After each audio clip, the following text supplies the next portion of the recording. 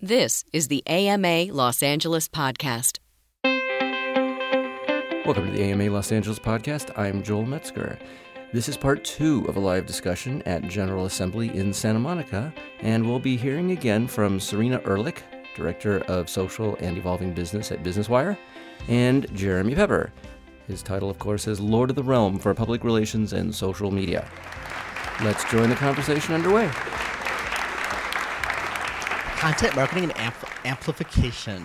I think we kind of talked a little bit about that. You know, the one thing about content marketing and amplification that a lot of people forget is they think, I've created this content. They don't really put as much time and thought into the amplification of it. A lot of people will say, I work for Newswire, we distribute press releases, and I hear all the time, Eric Deutsch, that the press release is dead or we're not going to issue a press release. And I laugh because you know what? The only good content is seen content. It has to be contextual, it has to be relevant. But if I don't even know you have it, it's, you know, how is it there? So when you really think about your content creation, by the way, I had a boss come in at my job and said to me, I want you to make a video and you need to have 10,000 views. And I laughed and I said, we get 62 views on our videos. Truth, we get 62 views on our video. 10,000's not, like, that isn't going to happen. Like, we have to sit down and be realistic. So, you know, when you're picking your content amplification, what I turned around at that point I said, what's the budget? You want to stop a conversation, just ask, what's the budget? And, you know, so it's about setting realistic goals, but then you have to figure out how you want to amplify. And the reality is you've got to really think about all the various ways. So obviously, I love news releases because it's part of what I do, and also I know how they work. They put information on the web, you can discover it.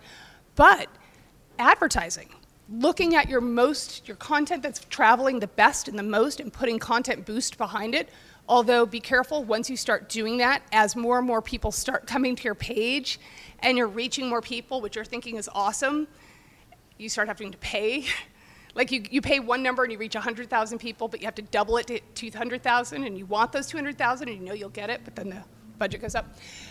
And then don't forget Google AdWords. I mean, when you sit down and think about amplification, you don't want to just think social channels. You really need to think about all of all the channels. Well, here's the problem with amplification, though, because a friend of mine did a B2B video, and it was what the bleep, because it was explaining what the company did. They actually got an award from YouTube for hitting so many views. However, it was a bunch of 14-year-old kids. Yeah. So that's the difference of creating great content and creating content that converts. You know what I mean? You can create great content and you know, there are people in here all day long who get ideas or suggestions from people and you're like, that's a great suggestion, it's not relevant. And you have to be the one to really figure out what's relevant. And that's where it really comes down to really reading what other people are doing and looking at other case studies and really thinking every time you see a program, how could I have implemented that? What can I do better? And literally the best thing you can do after any program is sit down and do a SWOT and say, what could we have done better? Not how did we fail, because that's a really different discussion. But literally looking down at your results and saying, you know what, if we had gotten that $50 budget approval, we could have done this. And there's never a failure, it's just different expectations. Yes. It's a learning experience that allows you to readjust for your next program. If anybody fails, you let me know and I got you. I'll rewrite it for you. It's the wonderful world of spinning. All right, so the amplification goes really well into brand storytelling and influencer relations. God, is anyone else sick of storytelling? That phrase is bananas. Because what does it mean? I'm telling you a story right now. Storytelling, yeah, the reality. Well, I think part of the problem is I will tell you, too many brands today don't have a real story. They don't have a foundation story. So, you know, there are 5 reasons people share on social. There are 5 reasons. So they share because they're building their persona. They share because it's fulfilling something, you know, a personal need or a family obligation. They share to support a brand or a cause. People share for particular reasons. So when you're thinking about storytelling, you want to tap into something so here's a great example. When people are mad, what do? They go immediately into search and social to validate their views and to share them out. So when people are mad, if you think about the type of content you want to write, you don't want to make people mad, but you might want to reverse sell. That concept, if you don't do this, you'll get fired, right? It's negative to a positive. Very happy news, people love to share. Case studies, happy client content, happy information. Sad information never gets shared. So it depends. The Wharton studies show that these are really the kind of the paths of that. So yes, there are of course examples of that. I think FUD is a perfect example. Fear, uncertainty, and doubt. That gets spread around because no one wants to be the screw up. That falls under negativity. Yeah, but I think something that proves your point about brand storytelling. Let's look at United, and every single story that's followed has been another person that's had a bad experience. I was kicked off the plane in Aspen for the CEO and his family. The story, that's just the storyline. The reality with United is not one person would have cared at all. But when that dude came back on the plane, and that one photo of him looking dazed and trying to get back on the plane and wanted to die, you were like, drop mic, you are done, United, because the visual tells the story. Well, and it wasn't just the visual, it was the total mishandling, but that's a totally different story. But the visual's what everyone will remember. I'll remember, it's like the pink slime. Does everyone remember pink slime? The visual that they had with it. You'll never forget it. Like, I will never forget it. For some reason, I will be 90 years old, and that's the image I'll remember of my life is that image. So storytelling, the reality of storytelling is you really want to do an arc, right? But you also want to plan. So when you know you're going to be about to launch a new product or launch a new thing, one of the first things you want to do, even before you launch, is think, how can I establish 10 points now that will make this story make much more sense when I'm done telling the story? And then you want to really think about unraveling the story. There are really great brands who tell the exact same story. Like, you give them one story. Like, from start to finish, it's the creation of this phone, because I'm going to sell this phone. And you allow them to take it, and what they'll do is actually on different platforms, they'll tell a different part of the story. And you have to really travel through all the platforms to get the full story. And they'll lead into each other. So what they're doing is they're actually parsing out storytelling across different platforms. The other thing with storytelling is really looking at different formats. Twitter has these amazing long-form stories where you tweet, you pull up your tweet, you hit the reply, quote reply, you type the next thing, you hit quote reply. And there are these beautiful narratives happening on Twitter right now where brands are telling stories and consumers are telling stories. That's all text and a GIF file. So I think when it comes to storytelling, you got to do it. Know what you want to say, know what your audience is, and then understand the content type that they consume on, and then send it out there. I think a point that we haven't talked about on storytelling, though, is I think a lot of the storytellers at corporations don't understand the story themselves. Well, and I'm okay. Sound familiar, anyone? Does anybody read The New Yorker? Did any? What two?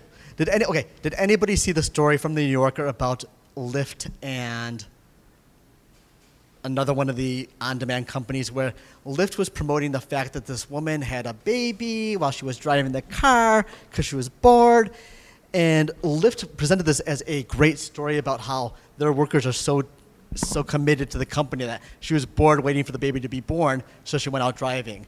Except if you don't believe in the sharing servant economy, you'll look at that story as this poor woman had to work until she plopped out the baby for the money.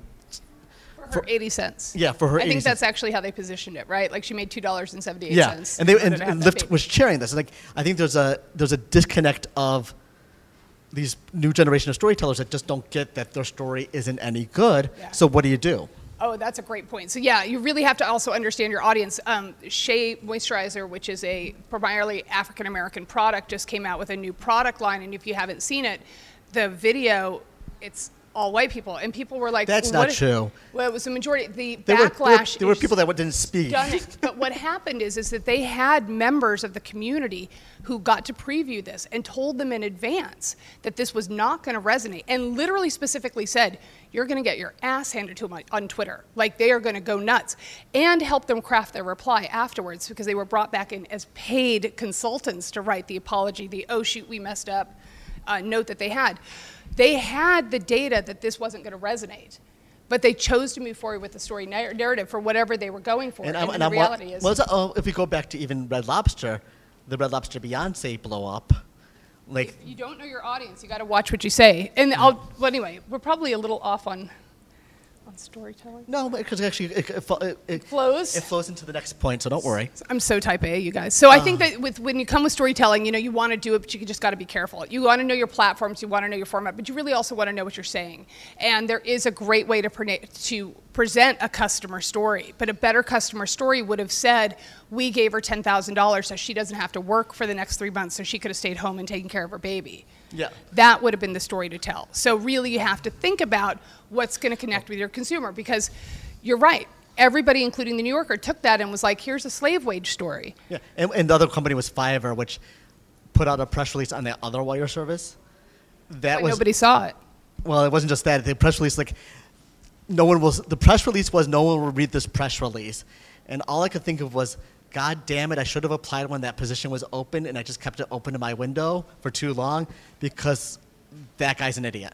But going back to Shay, you talked about the influencers and the brand ambassadors that they have. Let's jump right into brand ambassadors. Yeah, brand ambassadors. So influencer relations. Are people in this room doing influencer outreach or influencer relationships? So you got a budget. Just kidding. And the budget's never big enough. So the reality is that the studies show, Nielsen does a trust in advertising study every 2 years, and so we'll get it this year, which will be really nice because I'd like to see what the changes are after the election. And they show, year after year after year, study after study, they show that consumers trust what their friends share, what experts share, by 83%. That hands down, there is nothing more influential that a company can generate than my friend sharing that with me. And Edelman's trust barometer just came out recently, and the trust of media has dropped once again. The trust of politicians has dropped again, and the trust of your friends has increased. So, who here has friends that get paid for what they post on Instagram? Yeah. Who here actually trusts your friends for what they're posting? There was a lot of shrugging. There's moments where I probably should have said there were people that raised their hands for the podcast. People raised their hands, and when I asked if they trust them, it was a shrug. But I think that goes into the influential relations issue. Yeah, and so. Just real quick on that, though. I think it's because brands are telling the ambassadors how to present the product, and so they're basically taking someone that has this great audience because they've built it. The brand comes in to pumps it all up because they tell them this is how we want. And I'll repeat that for the podcast. Your name? Damien pointed out that part of the problem with influencer relations is the brands dictating what they want. I will respond with a wonderful quote from the Wu-Tang Clan. Cream, dollar, dollar bill, y'all. For those who don't know, cash rules everything around me. Cream, get the money, dollar, dollar bill, y'all. Sorry, I'm feeling me, Serena choke laughing at this. But I think part of the problem is influencers need to push back. And I just did a huge outreach for a food brand. And I was very upfront, like, hey, got no money, don't know what the budget is, tell me what you cost. And a lot of these people came back to me with no guidelines, but like, this is what we want for money. I had one person come back to me like saying, I'll take the product, but I write whatever the hell I want, and you don't get to dictate the tag, the hashtag, or the account. And if we do a paid campaign, it's the same thing. It's the same people who are creating the one message for all their channels. They're just changing the words around, right? There's this concept of we just got to get it done. And we want you to do what we want. And we want this amplification. Mike is very familiar with this space. Do you want to say something real quick? Yeah. Everyone, this is Mike Prasad. So the issue is that every single tool, every single methodology, every single approach has been dictated for the brand side. There's no standards. There's no pricing standards. There's no engagement. There's no data from all the platforms, so those standards can't be created. And so what needs to happen is there needs to be two things: tools for creators and for influencers.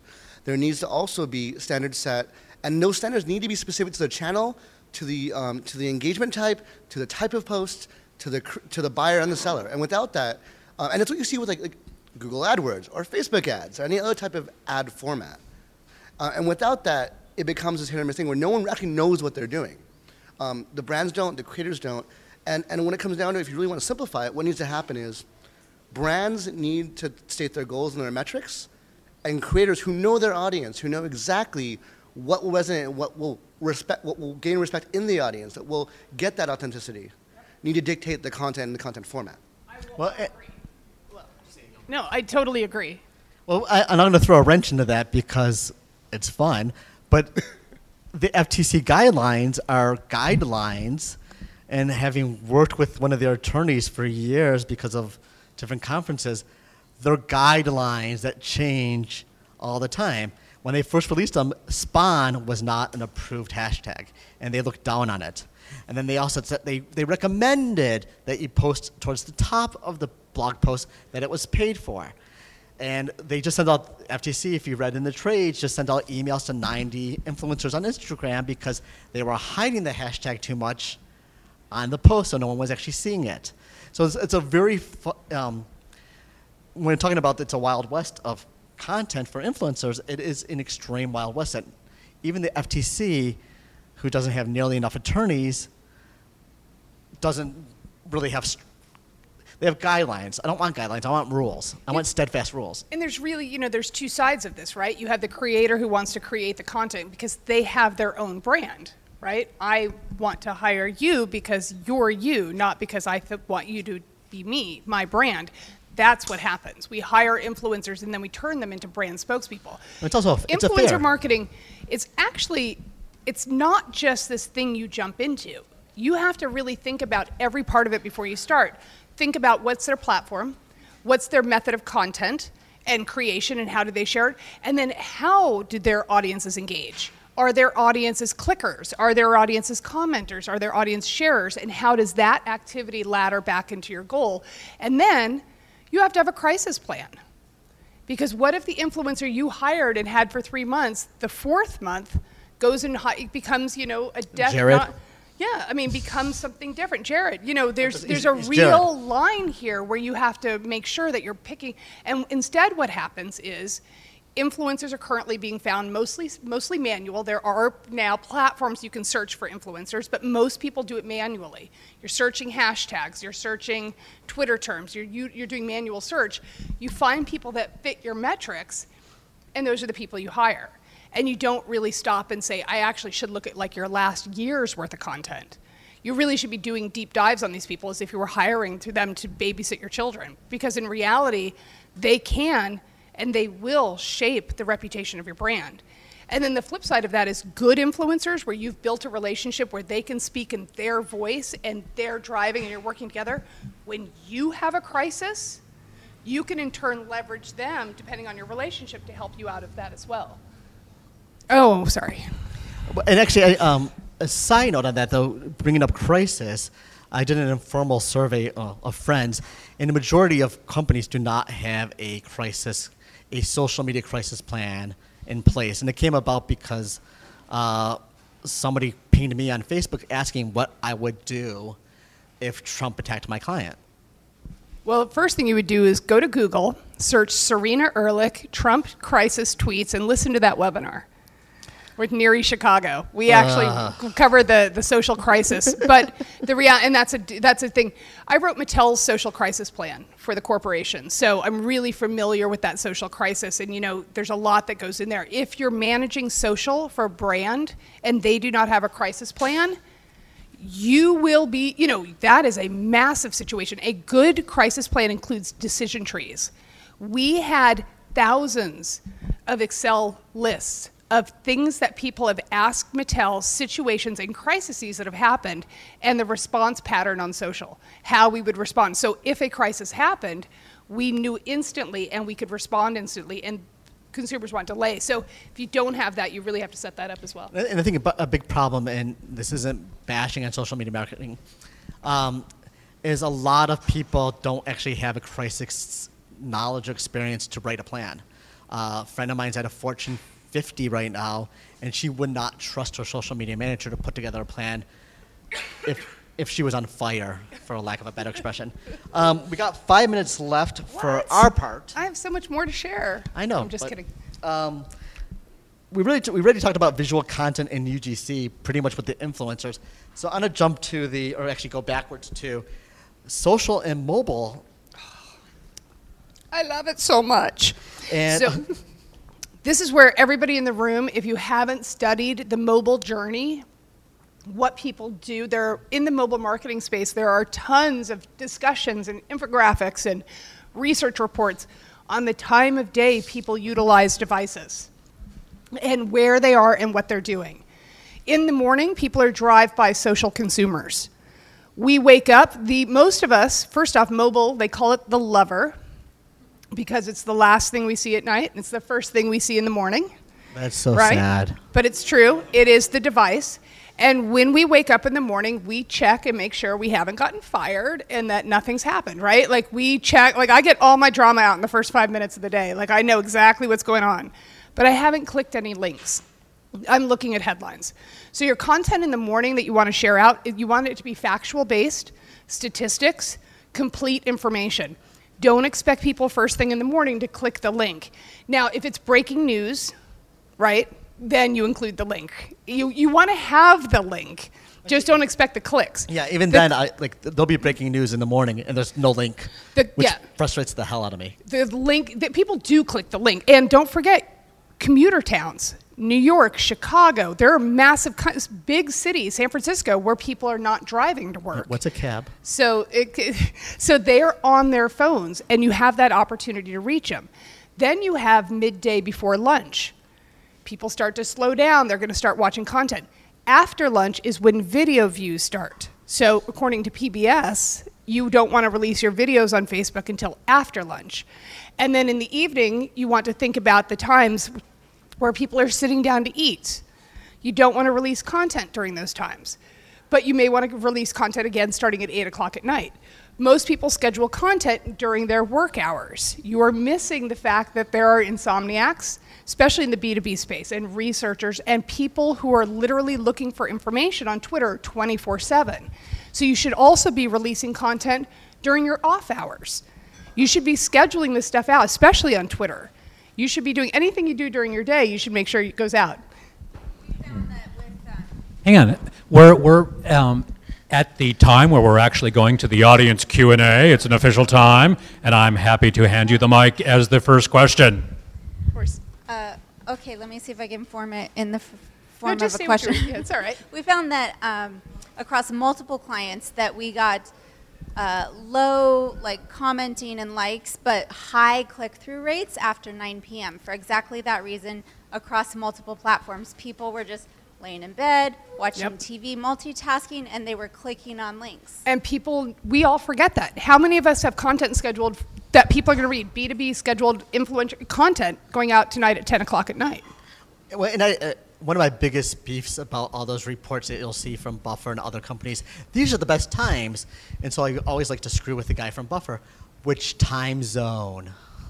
Because social is international. And he always gives me a long answer that I ignore.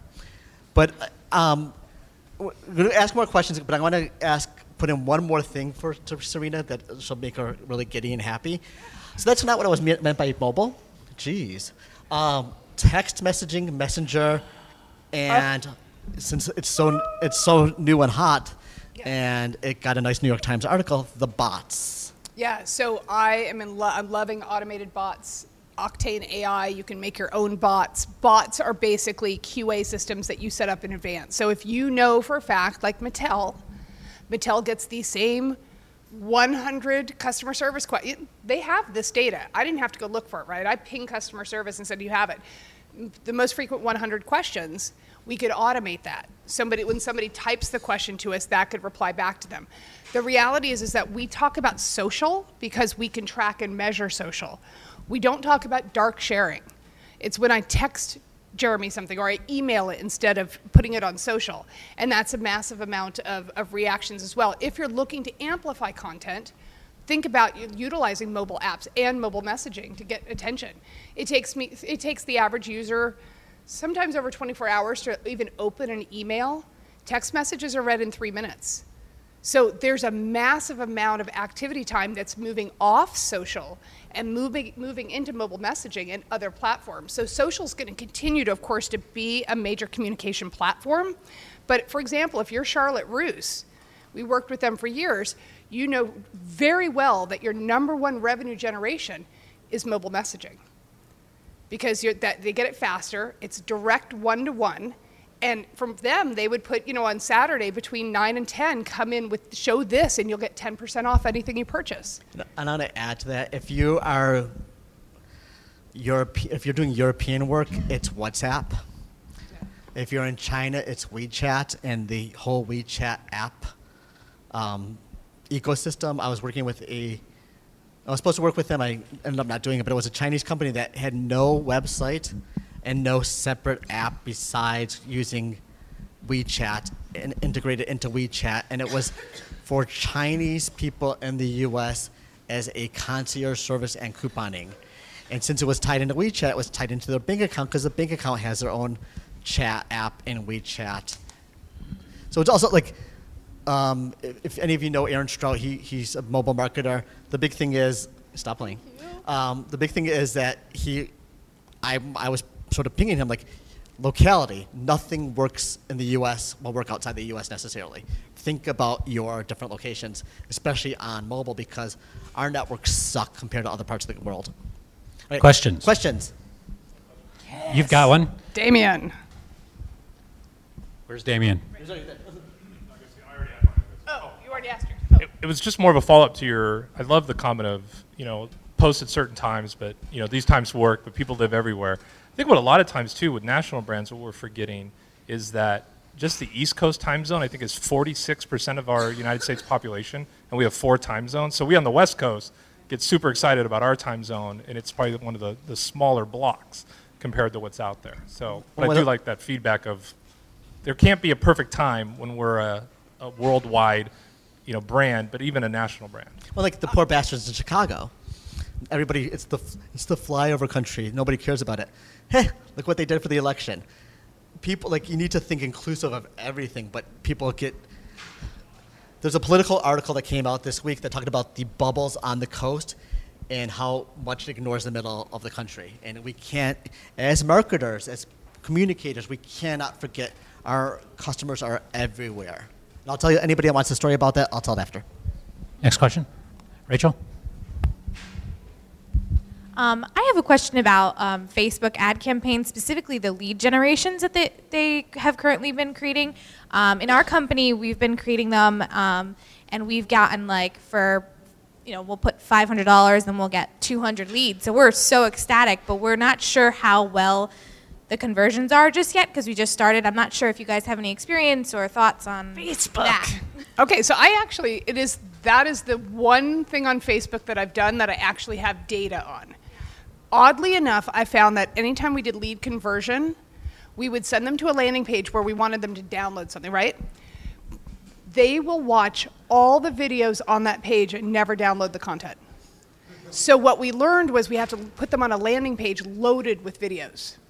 So we educate them, so we literally would see our view counts increase on the video, but the conversion wouldn't happen. So what we did is we created side content that sort of duplicated that, and they converted that way. So it was very odd, but no, we got no downloads, but a lot of inbound traffic and time on site, huge time on site. Which is interesting because I just read an article and I've been testing it out on one of the brand pages I play with, that conversion is one of the harder things, but the recommendation from this SEO guy was if you see a post doing well, put money behind that post, and then when you have posts that you're trying to convert people to, then you do those posts. Then because it's sort of like a domino effect, because they're seeing the post that you've already promoted, they'll see the new post that you are going to promote as well. Also, if you do see a post that's doing really well, and you want to promote it or you want to amplify it, add a call to action. Yeah, for ours specifically, we get their information, their phone number, their email, and everything like that, and they say, hey, we're interested, call us or email us. We email them, and on top of that, we have our ambassadors calling them. So we're seeing good results, but just curious. You may have to track that also just to confirm that what you're putting in the ad, the promise in your ad, matches the experience on the other end. But I think, and then you could even in your, and then track it, you'll have to track it like that manually. Okay, we have a question one here. other quick thing about Facebook ads is just to remember that Facebook parses content by type, so they also do it by words. So when the Chicago Cubs won, smart marketers use the word Chicago or Cubs in their updates the next day. And then anytime somebody on my page was talking about the Chicago Cubs, I kept getting some ad that had a little baby bear cub in it, so I didn't mind at all. But I was like, this is amazing. But they're very textual. So change the wording in your ads to match themes that might be happening. And that's also why you want to do those demographic updates that I was talking by market. So you can say on a snow day in New York, you get higher views in that audience because you're talking about snow and the word New York, but you're only showing it to New York. We have a question here. Hey guys, so you talked a lot about outbound social marketing, and I love it. What are you guys seeing with regard to inbound data collection? And how are you using it? Like, what is the social media inbound aspect of what you're doing, the effort, the marketing effort? What is it telling you, and how are you translating that into new marketing efforts the next day? Sure. No, I got this. So measurement is something that I'm a big believer in. I believe in data. I believe that data makes decisions. And so, I always hear, I let my gut do it. And I'm like, yeah, I let my gut just tell me no before I pull the trigger or not, but let data tell me what to do. So with what I do, the very first thing in social is I use URL builders or UTM links, right? These I get from my analytics program. They're appended. So if I'm going to businesswire.com, you see BusinessWire, but when you click on it, it's businesswire.com/UTM/Twitter/this. So it allows me to understand the inbound traffic I'm getting from each different platform. Now, I do these by platform, right? I have one UTM link for Twitter, one UTM link for Facebook, one for this. But Hershey, the company Hershey's, they have one link for an entire brand unit. So instead of worrying about, and then when they look in their analytics, that's where they can tell where the inbound traffic came from. So they don't worry about doing platform specific, but that way they can tell the success of a brand line. But what that will tell me, so the inbound traffic comes in. The very first thing you want to know is how long were they on your site. This is huge because what people haven't been adding these links in, they're driving the traffic to the main page. Your average time on site is 1 second. Oh, that's great, all that work, 1 second. Turns out if you'd put them on a deeper page, you would have gotten more conversion, or you could actually get budget to rebuild a landing page. You're never gonna get budget to do redesigns and fixes without this kind of data. So time on site, you also wanna know if they're a first-time visitor, because then you get credit. Remember, you have to track and take credit for your work. You get credit for new traffic inbound. If it's their third time, it's consideration. The average sales cycle now is 22 to 25 touches to see with a brand, which means somebody may have to come to your site 10 times before they convert. So you want to know if you're converting them, or that it's going to tell you if you took an action, right? Did I complete a purchase? Did I fill out a form? Did I do that? So you're going to have that. Then you're going to want to know if they're mobile or desktop. If they're mobile, you're going to create different content. You might create cards instead of full long text. So you may look at the different content types depending on the platform. Then you're going to want to look at Android versus Apple. Then you're going to want to look at the areas of the country. You might be doing a lot of paid advertising, and when you look at your inbound traffic, you find that it's highly successful, but only in 2 or 3 markets. Well, now you can reduce your pay and you can create custom market-focused things. So you get a lot of data, but you have to utilize UTM links. You have to append and make sure that you're getting this data. And if you don't, literally just ask your digital team, and most people in here are on the digital team, so ask yourselves, where is my link? But so I would say as far as inbound traffic, the other thing a lot of people do is they look at Bitly links or shortened links. Just so everyone's aware, if any shortened link in the world, anybody, custom, non-custom, if I put a plus sign at the end of it, I can see all your metrics. So every time you're using a shortened link, don't forget that you're also letting the entire world, including your competitors, put a plus sign and see how successful your ad campaigns are. A little random, but that's what I do for inbound. I utilize that and I align and I really look at my analytics to see if I'm achieving my goal. And if I'm not achieving my goal, I have to really figure out, is it the content? Is it the audience, or is it the platform? I like to blame the audience. And I was gonna go a different route with HubSpot, which was I worked closely. The last B2B enterprise tech company I was with worked closely with the marketing team that handled all the HubSpot marketing, and it's interesting because we could see a seasonality change of inbound. Christmas, we got more response from the videos and webinars than we did from the blog post. And then post-Christmas, or I guess pre-Thanksgiving, the blog posts were doing better, but they were also being amplified by advertising. And almost everything that we had, to my dismay, because I thought it was annoying as hell, was a call to action. And then we also, we had to force it in there, and it just never worked well. But ironically, it worked well. And also, though, we also broke it down by verticals because of who our customer base was. We have a question back here. He's got some mic, so you see all these people too, right? Hi. Hi. I'm Yvonne, and I had two quick questions. Yay. I have a small business. It's a fashion company. It's online, ygfashions.com, if you ever want to check it out. And I wanted to know what's like the best way to increase followers. My target market's women ages 18 to 30. It's music festival, Inspire, like Coachella, Stagecoach. The Pandora audience. I mean, not Pandora the music, Pandora the jewelry company. So, in case you're wondering. So, yeah, my question was what's the best way to increase followers? And on Instagram and Facebook, when would be the best times to post to increase sales through my website? Okay, a friend of mine has a very well followed Instagram account for her fashion startup, and she posts nonstop, and I'll have to look it up, but it's all times of the day, and it's both her and her brand. But what it comes down to is she's hired Instagram fashionista influencers to be the models, who then also share the post. And she's also done some very, very savvy as hell guerrilla marketing at Coachella. And Stagecoach is not her audience. And she also does Comic-Con because she did not plan for it, but a lot of her customers ended up being Comic-Con cosplayers. Yeah, I think that it kind of depends on if your goal is to build your business, and I know we're talking about social here, but don't forget PR. Editorial coverage, when you start sharing that out, that is a completely different ballgame because that's a third-party reporter saying this company is something you have to look out for.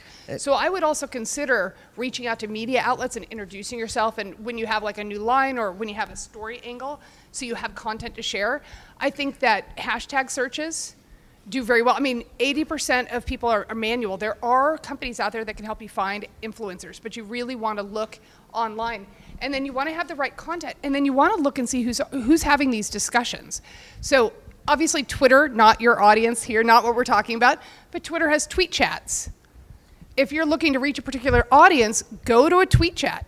And then the other thing is go to conferences, go to events like this, get your photo taken with somebody else who's more famous, essentially tag them, repost other people's work. Repost photographers' work. Also, Magic has a startup section where you can be a small brand and get in. Magic show in Vegas? Yeah, I filled out, another friend of mine who's a fashionista, I filled out her application for her because the PR skills, and she got in, and actually that helped pretty much launch her brand. Magic. Just like I do magic. I know it's magic. It's the name of a particular type of trade show. All right, ladies and gentlemen, let's give it up for Serena and Jeremy. You've been listening to the AMA Los Angeles podcast. For more information on the American Marketing Association's Los Angeles chapter and to find out about upcoming events, follow us on Facebook, LinkedIn, and Twitter. This podcast was produced by Joel Metzger and Icebox Logic.